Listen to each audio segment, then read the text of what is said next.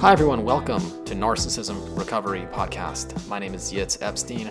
I am your host. I am a narcissistic abuse life coach, and today I'm going to be talking about why victims stay in abusive relationships.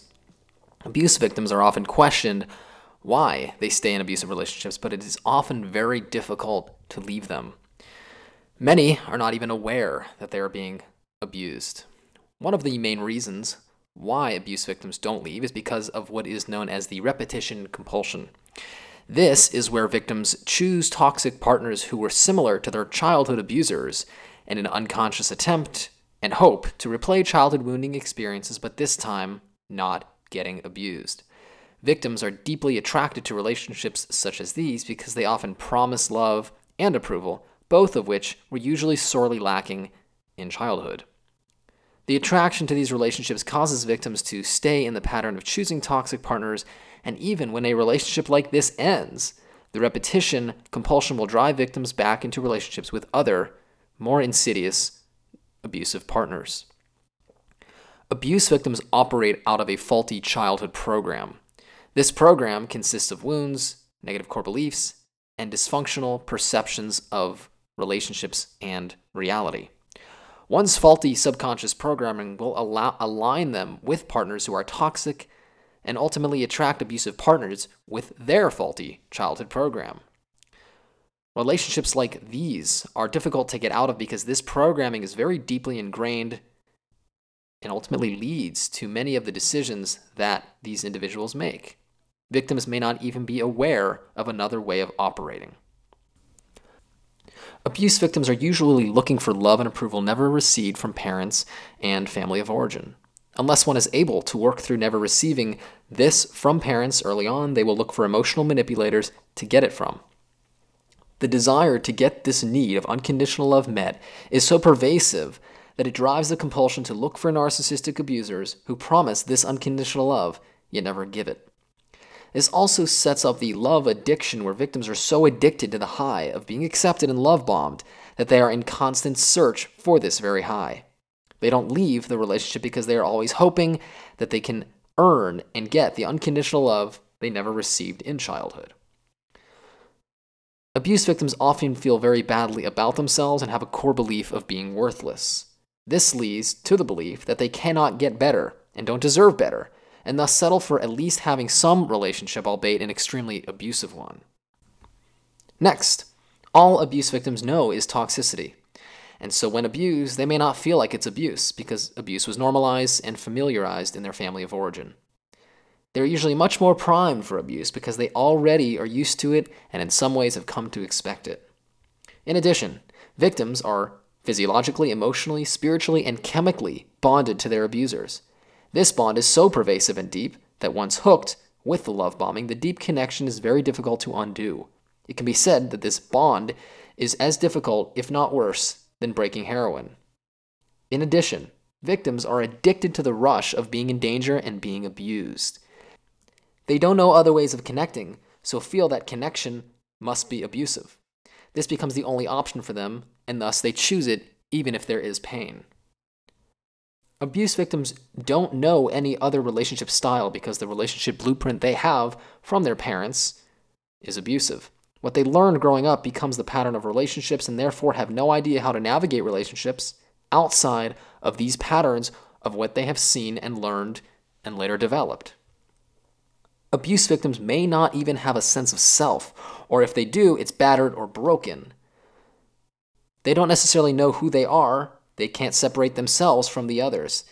This may be the case before the relationship began or after they are already in it due to the abuse and the succumbing to the psychological trauma bond and losing themselves in the prison of the narcissistic abuser. They therefore can't leave because they don't know who they are and wouldn't be able to get away because there is no them. They are not really there. This is a true tragedy. Some victims don't have a sense of identity outside the relationship. This makes leaving all too terrifying as they wouldn't know who they are and wouldn't be able to fend for themselves once alone. Victims often have a fear of being alone. If they have been abandoned, if they have the abandonment wound, then this will be pervasively so. They will therefore see being alone as abandonment and something to avoid at all costs, thus sticking with the abusive relationship even when abused. This is better than being alone. At least there is some relationship to be in. This defends against the abandonment and the fear of being alone. There may be pressure from outside, community, society, family, parents, etc.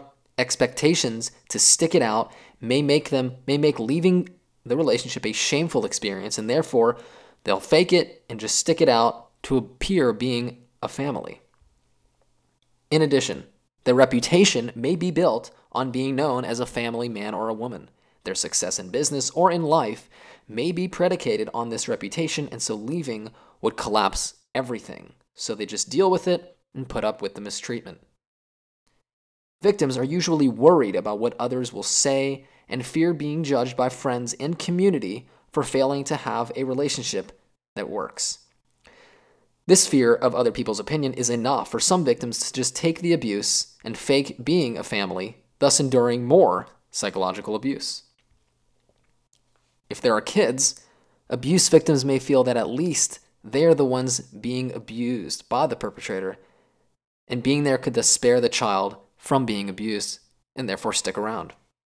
And lastly, they may feel threatened and that their life is in danger if they leave.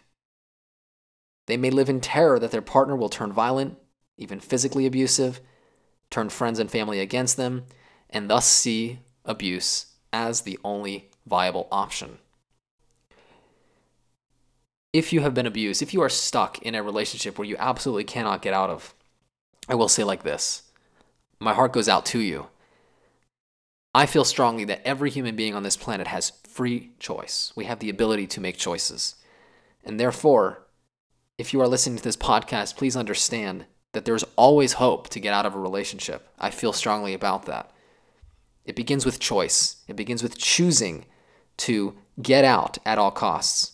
If you are in a relationship with a toxic abuser and you feel like your mental health is declining rapidly, understand that you could be in danger. Next, no one has the right to force you into a relationship and make you stay.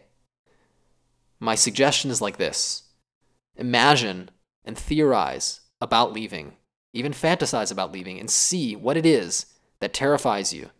See what it is that is the resistance. Look to face that and overcome that fear. Getting out of a relationship like this could be a matter of life and death, and therefore, I urge you to face those fears, identify what resistance is stopping you, face that, deal with it, take that leap. It can be the difference between total mental dis-ease and dysfunction and mental health and freedom. I want to thank you so much for listening to this podcast. It's an absolute honor to bring you this information today. I want to offer a free 15-minute consult. It would be an honor to help you along your healing journey, help you get that freedom, that emotional, psychological, and relationship freedom that you're looking for. Please reach out to my email at yitz, Y-I-T-Z, at psychologicalhealingcenter.com by phone 252-696-4852. Thank you guys once again for listening. Until next time, all the best.